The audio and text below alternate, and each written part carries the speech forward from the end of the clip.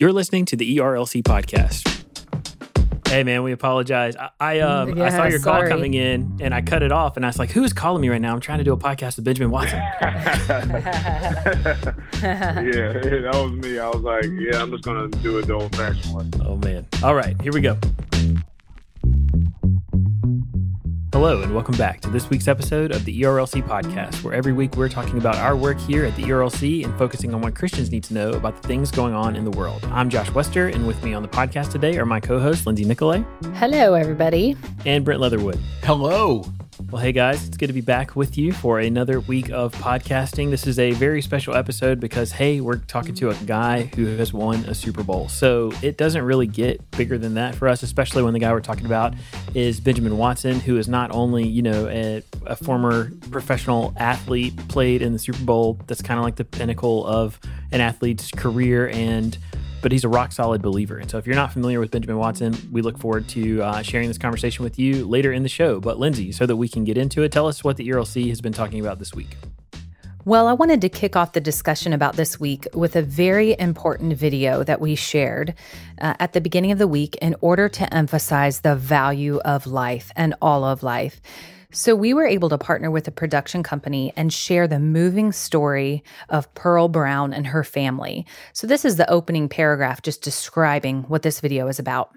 Choosing life is a decision that goes beyond refusing to have an abortion. It can be easy for the church to advocate for the lives of unborn children, but forget the sometimes difficult implications for mothers and families who choose to protect the lives of their babies rather than cling to what is comfortable or normal.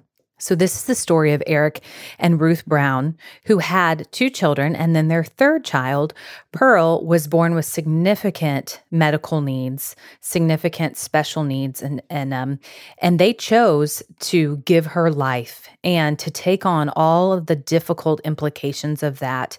And if you have a chance, I would go on our site and search for Eric Brown's talk at one of our Evangelicals for Life conferences. He gave a powerful talk about Pearl's life, about their family, about how the Lord had used these hardships to bring them deep joy in Him and to witness His faithfulness. So we just wanted to put together a video that would celebrate Pearl's life, would celebrate the hard decisions that they made, would give people who are walking through this a place to land so that they don't feel alone. And so I just would like to encourage you to go to our site, to click on the link in our show notes, and to check out Eric and Ruth's story about their precious little girl, Pearl.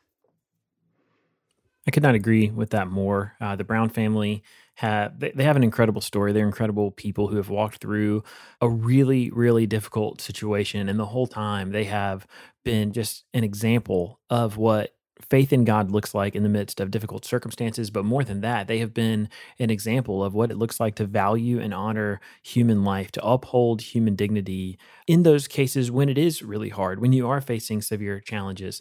Their daughter, Pearl, who we are so confident is now in the arms of Christ, they honored her life and loved her. They walked through an immense number of challenges and struggles as they were trying to care for Pearl. And the whole time, they as a family modeled what it looks like to be committed to valuing human life, to upholding human dignity, to honoring those who are made in God's image. And though Pearl has gone on to be with Jesus, Eric and his family will live on with these memories and this legacy that they loved her and showed her the love of Christ throughout all the days of her life. It is such an inspiring and incredible story, and we would really encourage you to go and check it out.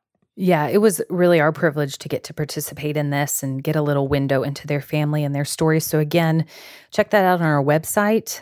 Check out Eric's EFL talk, and then he's also a photographer, so you might be interested in checking that out on Instagram. He has some great photos, shares his work, and it's really stellar work.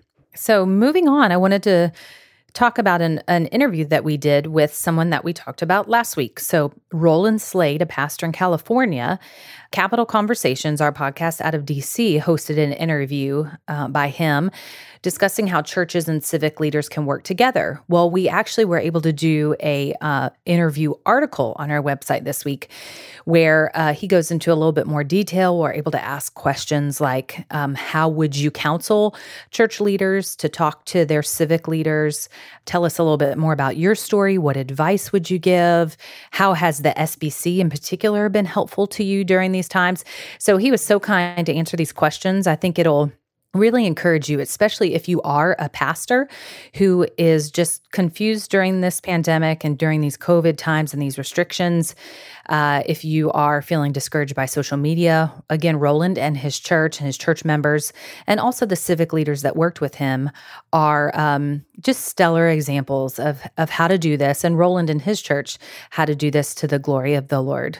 And then finally, I wanted to talk about an article by our very own Russell Moore, president of the ERLC. We have a series that we've started, which is a primer series about Christian ethics. And Dr. Moore did the introduction article. And then after that, there will be articles highlighting various aspects of Christian ethics or various issues. And the articles will highlight a small book that can serve as a help to our readers. And so Dr. Moore actually kicked the book portion off. And his article is titled, Why Life Should Be Viewed as a Miracle, the little book by Wendell Berry that reshaped my vision of Christian ethics. And it's a really good, poignant article and just about the wonder that we should have regarding life, the wonder that we should have regarding the universe and how the Lord holds all things together, how humans are not merely machines, how the universe is not merely random. So I really appreciated his reflections here. And this is how Dr. Moore closes out his article. More than providing talking points about specific points of ethics, Life as a Miracle helps us to rethink our starting place. The world is not an accident. Human beings are not things. Wisdom requires affection, not just information. Life is a miracle. In that sense, this little book, like the hummingbirds on its cover, is far more important than its size. Lindsay, I'm really glad you mentioned that piece. This primer series that we're doing is really meant to be kind of an introduction to people to building a library of ethics. This is kind of an interesting concept because we're spending a little bit of time in each piece introducing whatever topic inside of Christian ethics we're dealing with. And then as we are walking through, most of the piece is about a specific book, in this series. And so we're kind of recommending to people, here's how you build a basic library of Christian ethics. Get these books, read through them. Most of them are very approachable and easy to understand. And they're supposed to help you begin to have categories to think through different kinds of ethical questions that Christians are going to face. And obviously, Dr. Moore is a premier Christian ethicist in the United States, and both his kind of framing article that we released last week, as well as this first article in the actual series, they're fantastic, and could not commend them more strongly. Yes, so pay attention. Each week, we'll drop a new article about a different issue. We'll highlight a different book. And we're really excited about this series and how it can serve church leaders and just Christians around the world. So that's just a small sampling of what we've had going on our site. But Brent and Josh, that's your look at what's happening on ERLC.com. Hey, thanks for that rundown, Lindsay. And Brent, that takes us to This Week in Culture. So tell us what's going on. All right, so we begin this week in Washington, D.C., but not with the Supreme Court hearings that we will talk about later, but in fact, something that happened late last Friday. So Baptist Press is reporting a federal court ruled late last Friday the District of Columbia has likely violated the religious freedom of Capitol Hill Baptist Church and therefore cannot prevent the Southern Baptist congregation from meeting outdoors with proper safety measures in place. And listeners will recall that we've done a number of content pieces at ERLC.com, and we've highlighted this on the show a couple of times, that Capitol Hill Baptist is engaged in this dialogue with the city of Washington, D.C., and so now it has come to a resolution here in this courtroom. So the report says the ruling prevents D.C. from enforcing its current pandemic rule that restricts religious gatherings to 100 people or 50% of capacity, whichever is less, whether they are held indoors or outdoors. Capitol Hill Baptist filed a lawsuit September 22nd after the D.C. government rejected its latest request for a waiver, despite the church's commitment to require social distancing and the wearing of masks outdoors. Capitol Hill Baptist expressed gratitude for the court decision. Our very own Travis Wuso, the ERLC's general counsel and our vice president for public policy, stated, quote, "This is a critical step in their efforts to safely and wisely meet." He described the opinion as excellent and went on to say the judge made note of both the church's theological convictions and their efforts to work with the city before even pursuing litigation. And honestly, it's that last part, all the steps that this church has taken to work within the parameters of the process that was laid out by the DC city government and working to establish connections with local officials to let them know that, hey, we want to partner with y'all and we want to meet responsibly. All of that was just met with ambivalence by DC. And so it led to this. And we are thankful for this resolution. So Josh, Lindsay, what do y'all think about this? Honestly, Brent, I think that Capitol Hill Baptist has, for us, modeled what it looks like to try to navigate this pandemic well. When you do run into challenges that threaten this fundamental right of religious freedom. So we think that in many, many places, this has not even been an issue. But for Capitol Hill, they tried. I mean, they were incredibly willing to try to work with their local government officials. They just encountered a significant amount of opposition, and their request was incredibly reasonable. I mean, it is the kind of thing that reminds me that the way that they have handled this, a lot of people who are not believers have commented on how reasonable their approach has been here and what they are asking for.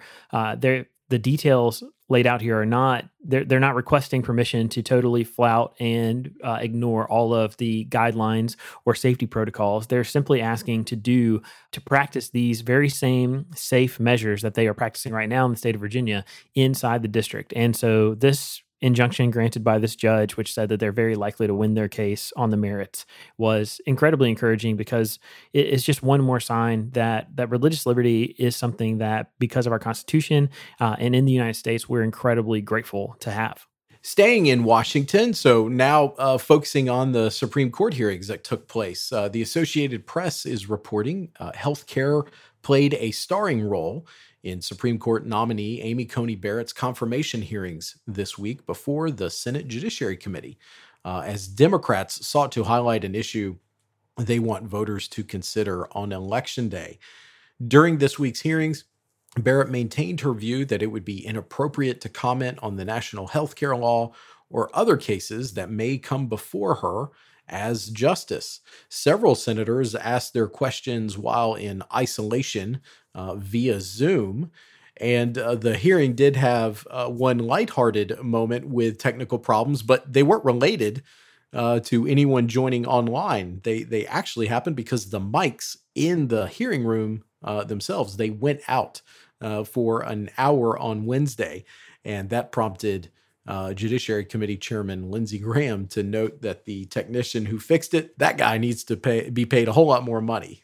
And so that was certainly something that they had to work around in the midst of the hearings.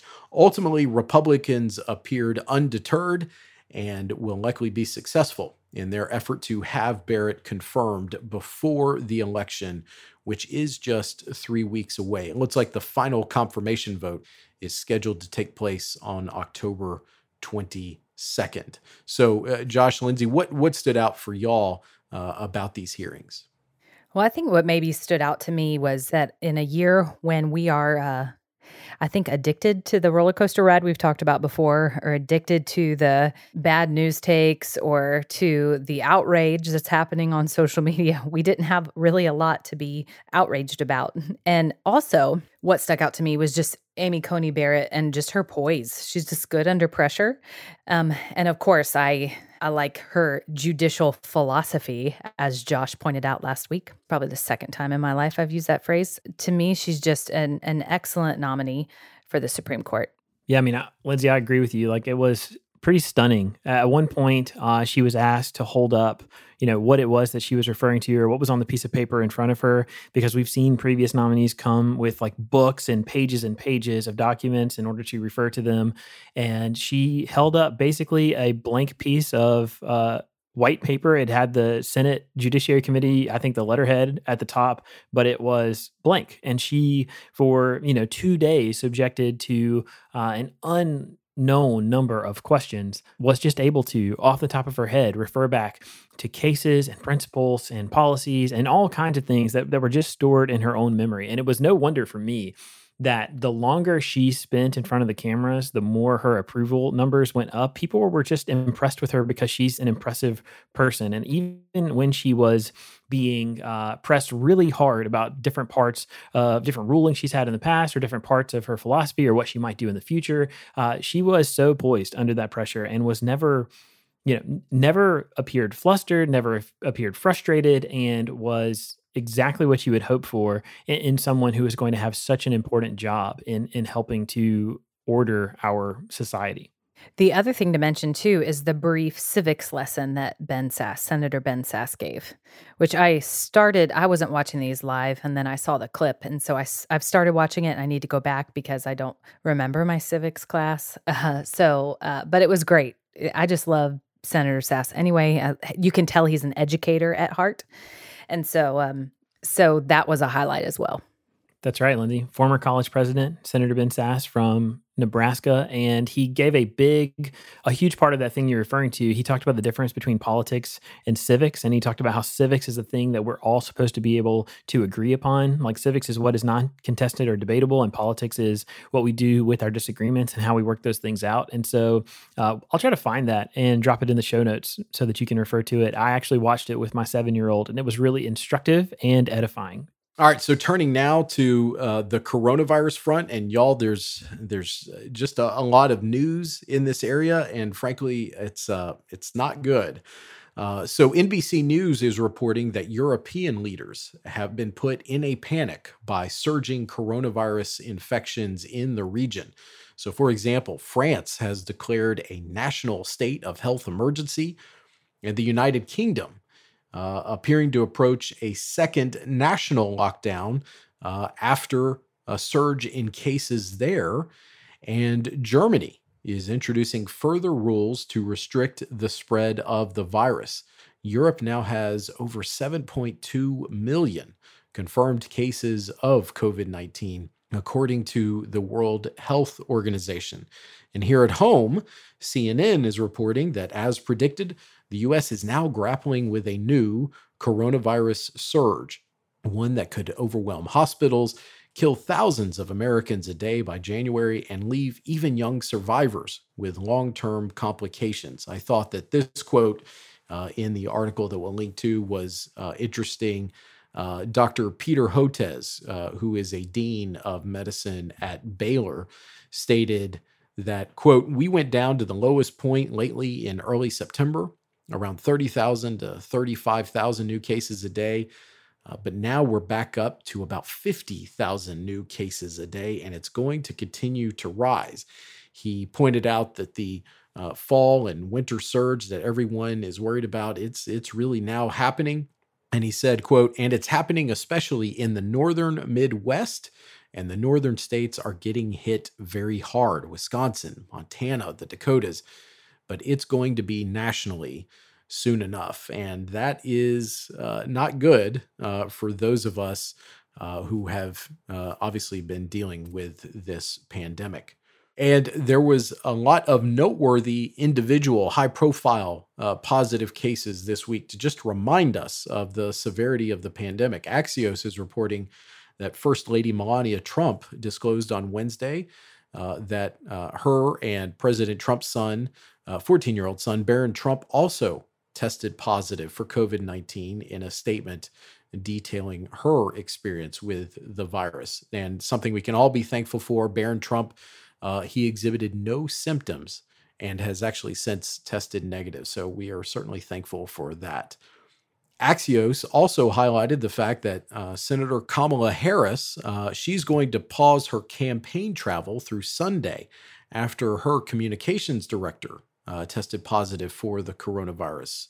The outlet notes that the campaign said that the vice presidential nominee, who has tested negative for the virus, was, quote, not in close contact with the aide, but under CDC guidelines and out of an abundance of caution and in line with the way that the campaign has treated the virus, they will pause their travel through Sunday.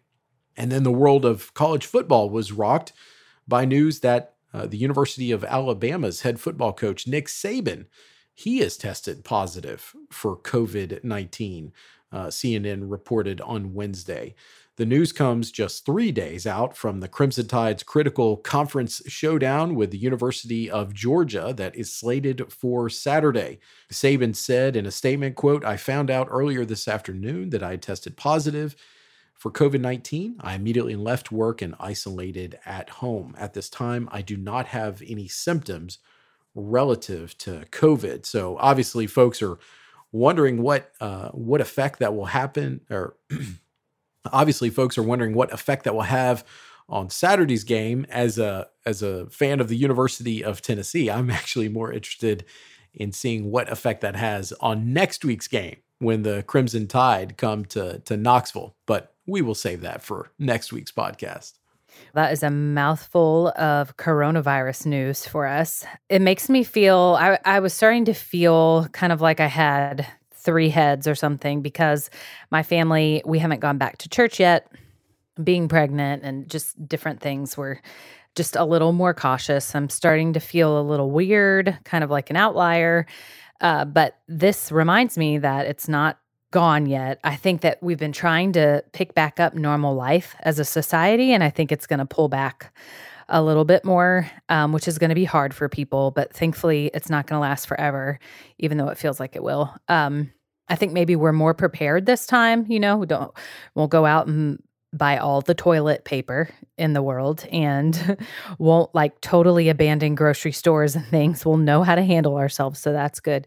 But yeah, it just seems like we're going to be hunkering down a little bit for this cold weather and just praying that a vaccine comes soon. So, Lindsay, that's a great segue to the next portion. So the Washington Post, they're reporting that pharmaceutical giant Johnson & Johnson became the second vaccine maker to halt late-stage trials this week as investigators probe whether a participant's undisclosed illness may be linked to the vaccine. That follows Tuesday's announcement by Eli Lilly that they were pausing trials of a closely watched vaccine because of similar safety concerns. But experts note that the pauses of these trials of vaccines actually demonstrate that safety is working as intended. So a lot of folks have been concerned about these trials being really sped up and the federal government pushing all kinds of trials to try and see if we can get to a vaccine. I agree with that. This is something that those of us who are watching the development of vaccine can really take heart in, that this is the way that these trials are supposed to work, and pause if necessary to determine whether there are any problems with the vaccine. And I'm hopeful that this will give folks confidence, because as Axios is reporting, according to the latest Gallup poll, Americans' willingness to get a coronavirus vaccine has dropped to 50%, which is a dramatic 11-point fall from the previous month when they tested this. So we actually need this boost in confidence. The decrease is due to many Americans losing confidence in the approval process for the vaccine. According to Gallup, folks won't take an FDA-approved vaccine right now because of political statements attributed to President Trump and others surrounding the vaccine. Since early August, young adults have been consistently more positive about taking the vaccine than middle-aged and older adults. And I thought this last point was really interesting. Parents of minors are less likely to vaccinate themselves than non-parents. So that's certainly very interesting. What do y'all think? All three of us are parents, but Josh, Lindsay, I'm particularly interested in what y'all think as parents. Personally, I'm hopeful that a vaccine will come on the market that we can all have a lot of confidence in. I really In the same way that I'm praying for a very clear election result, I'm also praying for a vaccine to come that is not surrounded by a lot of questionable data or even, subjective opinion. I hope that when there is a vaccine available and on the market for us, that it's going to be the kind of thing that people have a great deal of confidence in and that we can avail ourselves of. I think it's really sad to see something like this be politicized, and I really hope that these pharmaceutical companies and researchers and scientists that are working on this, I really hope that their focus is on right where it should be, on creating a vaccine that can help people and making it available when it is ready, and as soon as it's ready, but not before. All right, moving over into the world of politics. And y'all, this is just a jaw-dropping number. Former Vice President Joe Biden, who is the Democratic nominee for president, he announced on Twitter midweek this week that his presidential campaign has raised a record $383 million in 1 month, in the month of September. And now you might ask, well, what was the previous record? Well, that was also from Vice President Joe Biden's campaign that had raised $364 million in August. So he is in a place now where he has about $430 million cash on hand for these last 20 days. As someone who worked in politics, that is a sum that honestly I couldn't even fathom having injected into any campaign that I ran here in the final stretch run. Many folks believe that this record amount is attributed to the results of the first presidential debate that took place last month and the fallout from it. So they think that folks were driven to Biden's campaign because of what they saw play out. Presidential campaigns were due to announce their totals by next Tuesday. So obviously, Vice President Biden's campaign, they felt very strongly about this news, and so they wanted to get it out immediately. We still don't yet know what President Trump's campaign raised, but I'm sure that we will know that here in the next few days. Speaking of debates, the second presidential debate is officially off. So last week it was announced the Nonpartisan Commission on Presidential Debates confirmed that the October 15th face-off would be scrapped. The decision was made. So this is kind of the TikTok, more or less. The committee announced that they would hold a virtual debate through, a platform like Zoom, where each candidate would be asked questions in a town hall format. President Trump immediately came out and said, no, that's not a debate. That's not worth my time to participate in. And then later, Friday afternoon, when this was announced, Vice President Biden said, well, we won't participate then either, and we'll schedule our own town hall. So they scheduled that to take place on Thursday with ABC News. Well, then it came out that President Trump's campaign had announced that they will do a town hall with NBC News right at the same time as the Biden town hall event. So as someone remarked on Twitter, wouldn't it be just great if the networks got together, scheduled those dueling town halls to be at the same time in the same place, and then we would actually get the town hall debate that we had all expected? Like everything else that's happened this year, I just want to throw up my hands and scream. It was not surprising when we saw that they decided not to participate in a debate that was going to be held over Zoom. Frankly, I think that the American public would be fine if they don't have any more presidential debates this year. I would like to see them debate in Nashville. That would be a cool thing. And so they're dueling town halls. It'll be interesting to see which one has more viewers. But man, yeah, I agree. I agree with whoever said that they should just tell them to show up in the same place. I think that would have been great because look, that's effectively what they're doing. I mean, what is the difference between separate town halls in the same town hall? We could just get a little more, juxtaposition, but they didn't ask me.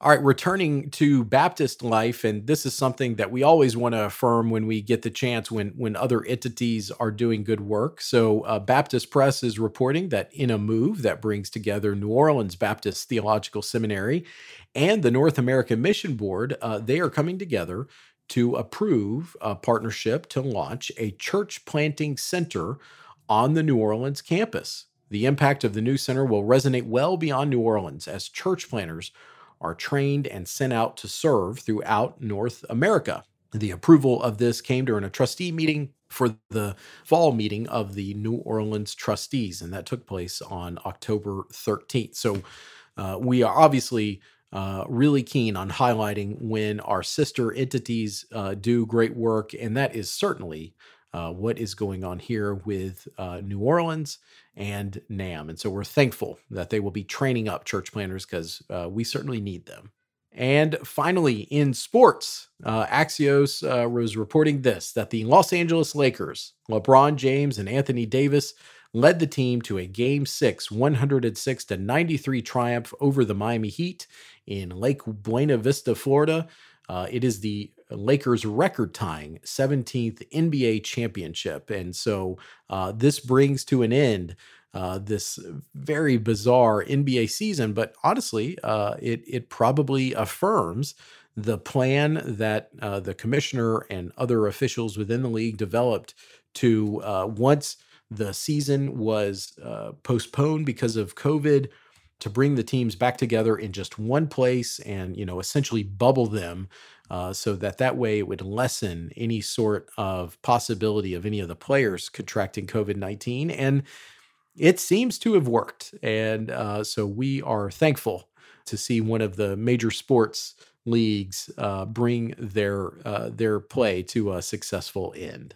And it just brings back the age-old ERLC office debate, Jordan or James? Yeah, that's a good question, Lindsay. And obviously, Jordan is clearly the greatest of all time. For sure. But often it's the younger fans who maybe did not get to see Jordan in real life. They're just saying LeBron because he's a great player. But man, Michael Jordan, he was something special. And so I think that debate is really just more of younger folks speculating on who might be the greatest player of all time. All right. So with that, Lindsay, Josh, that's your look at this week in culture.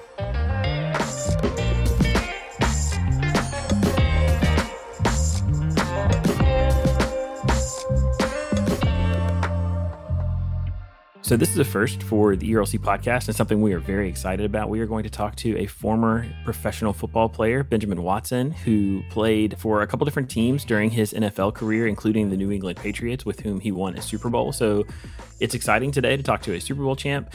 But one of the reasons we're most excited to talk to Ben is because of the fact that he has made no secret. He has been a fantastic ambassador for the gospel, both through his NFL career and now as his career in public life. He is very outspoken on pro-life issues, on issues related to fatherhood, and we are incredibly excited to talk to Ben today. Well, thanks so much for joining us. And as we're getting started with the podcast, would you just tell us a little bit about yourself? And while you're at it, would you mind telling us one thing that you think God is teaching you in this season of life? A little bit about myself. Well, I am a father of 7. And so God is always teaching me patience. Wow. Which is good. But I think specifically right now in this time of life, I think with so much, it's just different, I guess, in this year of 2020 than has been. Look, nothing surprises God. We know that. But we also know that as human beings, we are affected by the things that happen around us. And there's a verse in Psalm 16:8, where David writes, "For I've continually set the Lord before me, because he is at my right hand, I will not be shaken."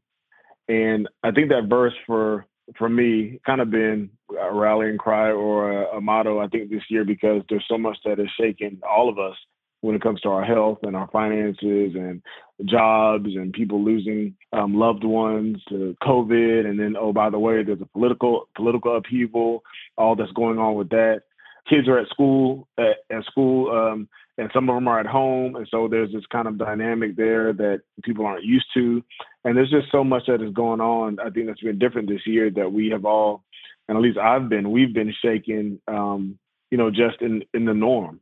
And so, what God has really, I guess, been impressing upon me is the fact that, like David says in the Psalm, when we set our eyes on him and we set him before us, and we also put him in that place of authority, which is the place of the right hand, so that he directs our life and our path, It's not that we won't be affected by what goes on around us, but we will have a foundation that won't shake because when he is our pillar, when he is our rock, no matter what goes around us, we'll be affected. Our emotions will be caught up, but our true self and our true identity and our trust won't be shaken because it's rooted in him.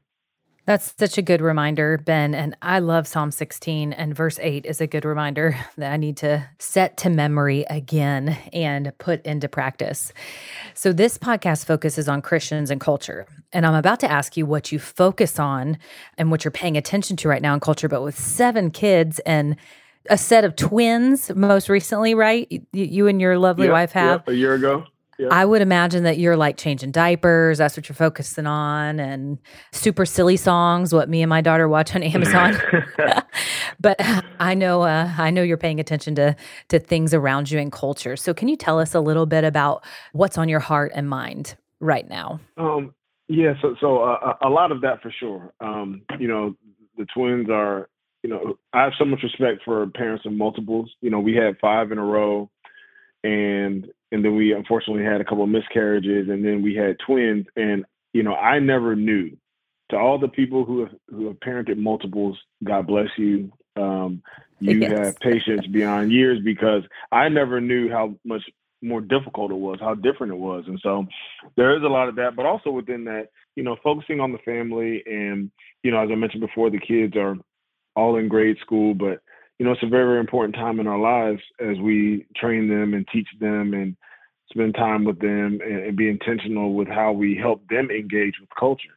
I think that, specifically right now where we have kind of a reckoning when it comes to racial justice in our country, another one when we have a political season, that is about to come to a head here in November, when we have the issues with our health and the pandemic. There's so much in culture right now that our children are aware of, and that they need guidance and help with how to engage with. And so our focus as a family has really been on how Kirsten and I lead in that way, how we foster these conversations about politics or about race or sexuality. And even more than that, or maybe not more than that, but in addition to that, the issue of sanctity of life, the issue of abortion, that's come up a lot. And for us, that's been something that we've been involved with a lot, with supporting pregnancy centers and with the documentary that we put together. And, so I am, even amongst everything, I am aware of what's going on. Those are the things that we're focused on, but also I think not just for myself as an adult and as a citizen of the United States, but as a parent, we're focused on these issues because they will affect our children's lives, but also they affect our kids on an everyday level. And we as parents need to be aware of that and be open to listening and hearing from them, but also guiding them and always pointing them to truth, no matter what the culture is teaching them. That's so good, Ben. And let's situate on the issue of life for a second. So, I mean, you are a passionate and consistent advocate for life. I mean, I've gotten privileged to see that up close and personal when we traveled up to your former hometown, your former residence, I guess I should say, in Baltimore, and placing an ultrasound machine there. Recently, you produced this film with your beautiful bride called Divided Hearts of America. And so, help our audience understand why is this issue and human dignity overall, why is it so important to y'all? And why is it God is leading y'all to continually speak in this direction? Yeah, I don't know the answer to the second part about why God is leading us, other than I feel like, everyone has a role in this to some respect, whether it's speaking out loud publicly like we do, or whether it's simply in, our interpersonal conversations and just the way we live our lives. It's important. But God has provided several opportunities for us to engage in, with the ultrasound units, which, that was a seed that was planted several years ago. When we had our first child, Grace, she's 11 years old now. And I remember sitting there watching a 3D 4D ultrasound for the first time, and she yawned. I saw her yawn on the screen, like in utero, she yawned. And we all know that yawns are contagious.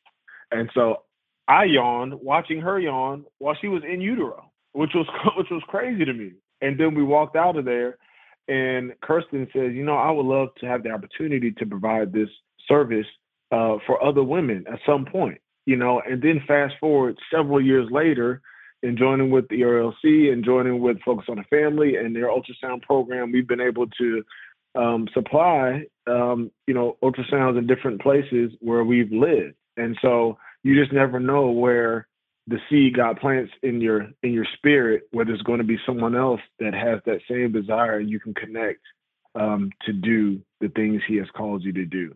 And so, for us, people ask a lot of times, why is this so important? I think that, first of all, as believers, and even if you're not a believer, it still holds true.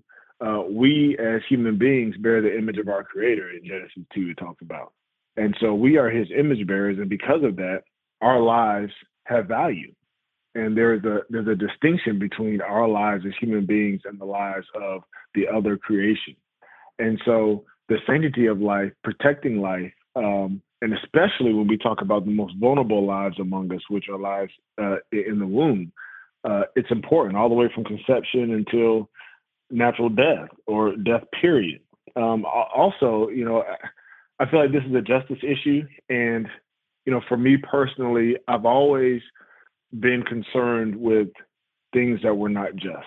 I remember growing up and, my father loved Civil War history, and we talked a lot about enslavement of Africans. We talked a lot about abolition. I remember visiting, different Civil War battlefields and always having this desire to free people and being so appreciative, especially living right now and seeing where our country has come when we talk specifically about slavery and abolition and Jim Crow and all those sorts of things that we've gone through. And just to see where we've come from, I feel personally that I don't want people to be subjugated or marginalized in that same way. So whether it's the young woman or young girl or young boy that is being sex trafficked, whether it is someone who is dealing with poverty locally, domestically, or internationally, whether we're talking about some sort of abuse, and yes, whether we're talking about abortion, I feel like, I feel like I want to be involved to advocate for those who may not have a voice to defend themselves. Well, Ben, you may not know the answer to why the Lord raised you and your wife up, but we sure are glad that he has raised y'all up to be an advocate in these ways, just because of y'all's faithfulness, and we know that's to God's glory, and because of how well-spoken y'all are, and just how you represent believers standing for life in such an amazing way. And you talking about your firstborn, the ultrasound, reminded me, we have a little boy, my husband and I, on the way due in January. Well, congrats. Yeah, thank you. Not 7. We're nowhere near 7, though. Hey, well, you got to start off somewhere. You got to start somewhere. Goals, yes. Goals. #goals. But we had our anatomy scan, and it looked like our little boy was smoking cigarettes in the womb, but actually we found out it's blowing bubbles. So, oh, wow. But look, we have a picture of it. It's hilarious. I'm sure we'll hold that over his head. But it is amazing that the technology that we have. So speaking of your family, so you were a professional football player, and in so many ways you modeled what it looks like to be a faithful Christian in the public eye. And I know you probably would give your wife a huge shout out here, but can you tell us how you sought to balance faith and your family and a professional football career? Yeah, I think that, for us, for Kirsten and I, it's the only life that we've known. And so, we met, I was playing football at University of Georgia. She was in softball, and we met actually in Fellowship of Christian Athletes. And we were kind of in the friend zone for a while. Then we kind of made it official. And then, we were married for 15 years now. We got married after my rookie year. And so, our entire life has been, moving around and, game days, Sundays being game days, and kind of having our whole life predicated and scheduled around professional football. That was just, that was my occupation. That's what we did. And so for us, we never really thought about it as, you're on such and such a platform, whatever that is, and how do you balance faith? Because, your faith is who you are. You're a new creation. And so whatever you do for your occupation, it's not a balancing that, because you bring the entirety of who you are to wherever you go. And whether I'm working in a locker room and on a field, or whether I'm working in an office building, or whether I'm at home, the idea of being integral or having this sort of integrity is that the different parts of your life match up. And we don't do that perfectly at all, but that's the goal. And so, just trying to be authentic. I think one of the biggest things, whether it's the NFL or whether it's Microsoft or anywhere in between, people want to see authenticity. They don't really want to see perfection. And by the way, we're not going to be perfect. So there's no point in striving to act like you are. What people want to see is someone who is authentic in their walk, meaning that they truly believe the things that they say and they strive to live that way. And that when they mess up, they say, you know what, I messed up and I need forgiveness. I think people really are attracted to that. And in my experience, in our experience, being in a locker room when I was a young player, and then especially as I become an older player, which, in the NFL, once you get past 30, you're old, definitely in the NFL. Everybody looks up to you and calls you old man. But the players and the players' wives, the players' girlfriends that we've had an opportunity to be around throughout my career, the one thing we wanted them to say was that they're going to tell us the truth. We may not want to hear it because they're going to try to live by the same truth. And they're going to be honest with their failures, but they're going to encourage all of us to try to attain the same high bar. And so that's how you live in whatever realm you're in. That's what we're called to do. That's how we're called to live. And then we're called to, take advantage of opportunity. And, the Lord provides more or less at different times. And as we talked about, the film and stuff, that was an opportunity that God presented. And it's something that we were doing while we were in the league, and that's great. And then there are times when there may not be that kind of outward expression of that. But whatever it is, whatever he's giving you to do, wherever you are, your goal is simply, and your job is simply to do your very best and be I guess, responsible with a good steward of what he's given you. Okay, so Ben, this last question, man, it's a doozy. So prepare yourself. All right. So you've mentioned your playing career. And so whether it was balling out in Rock Hill, South Carolina, or at the University of Georgia, or just in several stops in the NFL, I mean, you made some highlights, and you also got the privilege to play with several Hall of Famers and several soon to be Hall of Famers. And that's where we're going for this last question. So Ben Watson, you're there on the line. And the game is on the line. Who do you go with? Tom Brady, Drew Brees, and why? Where are we playing it? Oh, come on, man. A 2-minute drill here in the Super Bowl. I mean, this is for everything. Where's the Super Bowl at? Is it outdoor or is it indoor? Oh, so you're getting that specific. What's the we were totally unprepared for this. Yeah, totally unprepared for that, man. I know you weren't, because I know you were. That's why I threw it out there. But that's how I address it. Because, so okay, we'll go. If I'm playing the Super Bowl, and it's a lot of times Super Bowls in New Orleans, even though they're not it's not the Saints game. It's just, if I'm playing in a dome, and it's a shootout game, then it's Drew Brees. That's what he does, right? He's indoor. He's spread them out. He's throwing the ball left and right. He's dissecting the defense. If I'm in a struggle and it is snowing outside, let's say the Super Bowl's in New York, like it was a few years ago, and it's cold outside, I'm going with Tom Brady, because that's what he's done. And so there's different there's different circumstances for different players.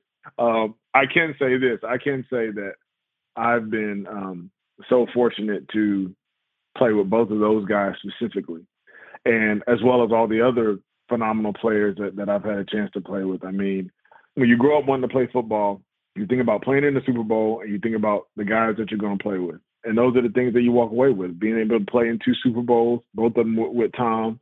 We lost one, unfortunately, that would have been amazing. We'll never forget it. But all those other times of being in the locker room, like I remember times with Drew Brees and his family, and my family were kind of in the same, boat when it comes to kids. And so connecting with those guys off the field has been, probably more fulfilling, I would say, than even the times that we had on the field. Well, I just have to say that see, that's how you answer a question. And in this election year, like I know some presidential candidates that could take some notes from you on how to properly answer a question. That was fantastic. Hey, Thank you so much. But they won't get any votes because it's not, scintillating enough. You gotta have it's a Twitter culture. You gotta, shoot at people. Yeah, you say that, but man, I was on the edge of my seat there, so that was great. Man, well, Ben Watson, we want to say thanks so much for joining us today. I appreciate all the things that you shared. We're incredibly excited about the film that you guys have put together, and especially what you shared, about authenticity and integrity, about living the kind of life where everything holds together. That is exactly the message that so many of us need to hear about how to live lives where our faith and our lives are totally integrated like that in a way that is authentic and real and hopefully points people to Christ. And so thank you so much for taking the time to join us, but for being a model of what it looks like to follow Jesus and to point toward his glory and his kingdom with your life. Thank you. I appreciate the time. And the film is actually streaming now on salemnow.com. People can go there and check it out, salemnow.com. It's available for streaming purchase there. So we're excited about it, and we appreciate the support from everyone, and really appreciate you guys, taking the time to allow me to join you. Thank you. So now it's time for the lunchroom, where every week we tell you the things we've been talking about with one another. Lindsay, you're up first this week, so tell us what's on your mind. Okay, this week I have two things. First is a new Christmas song that I found on social media by Francesca Battistelli, which she's a Christian artist, but the funny thing is that our old colleague, well, not old, former colleague, Dan Darling, who used to be my boss, he's like, man, I really like this artist. I like to listen to her with my kids. Francisco Battistelli. I'm like, what is she? I'm like, monk? So Francesca Battistelli, but she's got a new Christmas album coming out. She has this song called Behold Him, and it got me. Oh man, I was tearing up. And the story behind this song is really cool because she had it ready to go for last year for a Christmas EP, but she felt like the Lord was just stopping her from releasing it. And so they didn't release the EP either. And she didn't really understand why, but knew the Lord would use it. Well, come to find out, now she's releasing it this year. And we are in the midst of a pandemic, a year of great loss and heartache for people. And the song, the two verses are about, the first one is about a missing stocking hanging up on the fireplace because someone has died. And then the second one stanza is about a man who has lost his job and has been without a job, not knowing how the Lord is going to provide. And then the chorus says, in your silent night, something like this, in your silent night, behold him, something about feel the thrill of hope. God is with us. Anyway, it's so moving. And I think it's going to minister to so many people in this season. And then the second thing is on the humorous side. So CNN had this article that was total clickbait for me, and I clicked on it, but it was so fun to click on. So this is about a lady who is a singer, and she has a TikTok account, and I think now Facebook, YouTube, and I don't know what else, something else. Anyway, but she sings, and she's Indian. I think she might be Indian American, but then her real, quote unquote, real Indian dad interrupts. You don't see him, but he interrupts her songs in the background. And it is hilarious because it reminds me of our Indian neighbors that we used to live next to. So she's singing about why you got to be so rude. You know that song where the guy's like going to the dad and saying, why I got to be so rude? I'm going to marry the girl. And the real Indian dad, while she's singing, is saying, no, you're not going to marry the girl. You're not Indian. Come back when you have a PhD. It's just as hilarious. You have to go and listen to these because they were cracking me up. Well, Lindsay, I just want to commend you for bringing the spiritual to the podcast. A few weeks ago, my lunchroom, I shared that I had been watching through the Star Wars series. And so this is, again, nothing redemptive for you, but it is awesome. Every little boy who has ever seen Star Wars, wants to own a lightsaber. My son, I've bought him a couple different versions of lightsabers. It's a thing for little boys who have watched and enjoyed Star Wars. Well, someone took that next level and created a real lightsaber. And it's unbelievable. And so there's a YouTube video where this person, the guy who created it, is just walking you through these different iterations where they were trying to figure out what would it take to build a real retractable lightsaber. And this thing is intense. He even made like the Darth Maul version that has like the 3 different lasers in it or whatever. But it's a real retractable lightsaber that, who would want to make one of these? Because honestly, what an incredibly dangerous thing to have a hot laser-like object that is meant to be wielded like a sword. But there is one, it's real, and you can check it out. It is pretty cool, Josh. I mean, I think every little boy and grown That's man right, would want a lightsaber. I don't know if that was patronizing, but it is really cool. Like, as a Star Wars fan and really No, just I as like a guy, Star Wars. There you go. So Brent, that's it for me. What's on your mind? Yeah, that's going to make the Star Wars fans in our audience really happy. I would be scared to give my son an actual lightsaber just because I'm sure that he would torment his older sisters with it. So the thing that caught my attention this week is a story from the Scientific American journal that was asking, are we living in a simulation? Which was super trippy. Yes. So, folks may remember as 2020 began, or maybe even before that, but this kind of internet meme was going around that, we're just living in some sort of computerized simulation, and the computer programmers are just seeing how crazy things can get by introducing new variables. Well, that actually was the hypothesis of a scientist going back to like 2003. I didn't even realize that. And the story says some have tried to identify ways in which we can discern if we are actually simulated beings. Others have attempted to calculate the chance of us being virtual entities. Now, a new analysis shows that the odds that we are living in base reality, meaning an existence that is not simulated, are pretty much even. But the study also demonstrates that if humans were to ever develop the ability to simulate conscious beings, the chances would overwhelmingly tilt in favor of us too being virtual denizens inside someone else's computer. So, I don't subscribe to this theory at all. I just thought it was pretty interesting to see where scientists will go with some of their theories and the extent to which they will run computer programs and equations and algorithms to determine the likelihood. And basically the story ends with there's a 50-50 chance that we're actually living inside of a computer. Well, hey, we all have a friend who thinks we could be living in an alternative reality. Like in the multiverse? Is that what it is? Yeah. Right. What this person says? That's very true.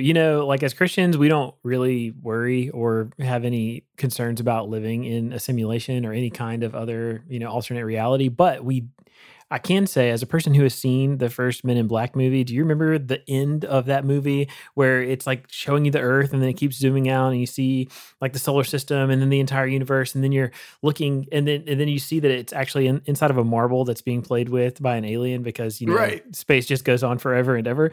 And it was. I've always gone, man, like that's a picture of how small we really are. And though I don't think we're being, we're not inside some kind of marble that is being played with by an alien, it does show you that the God who created everything is so much larger than us. And we really are, in a sense, insignificant specks, and we're only valuable because he says we are.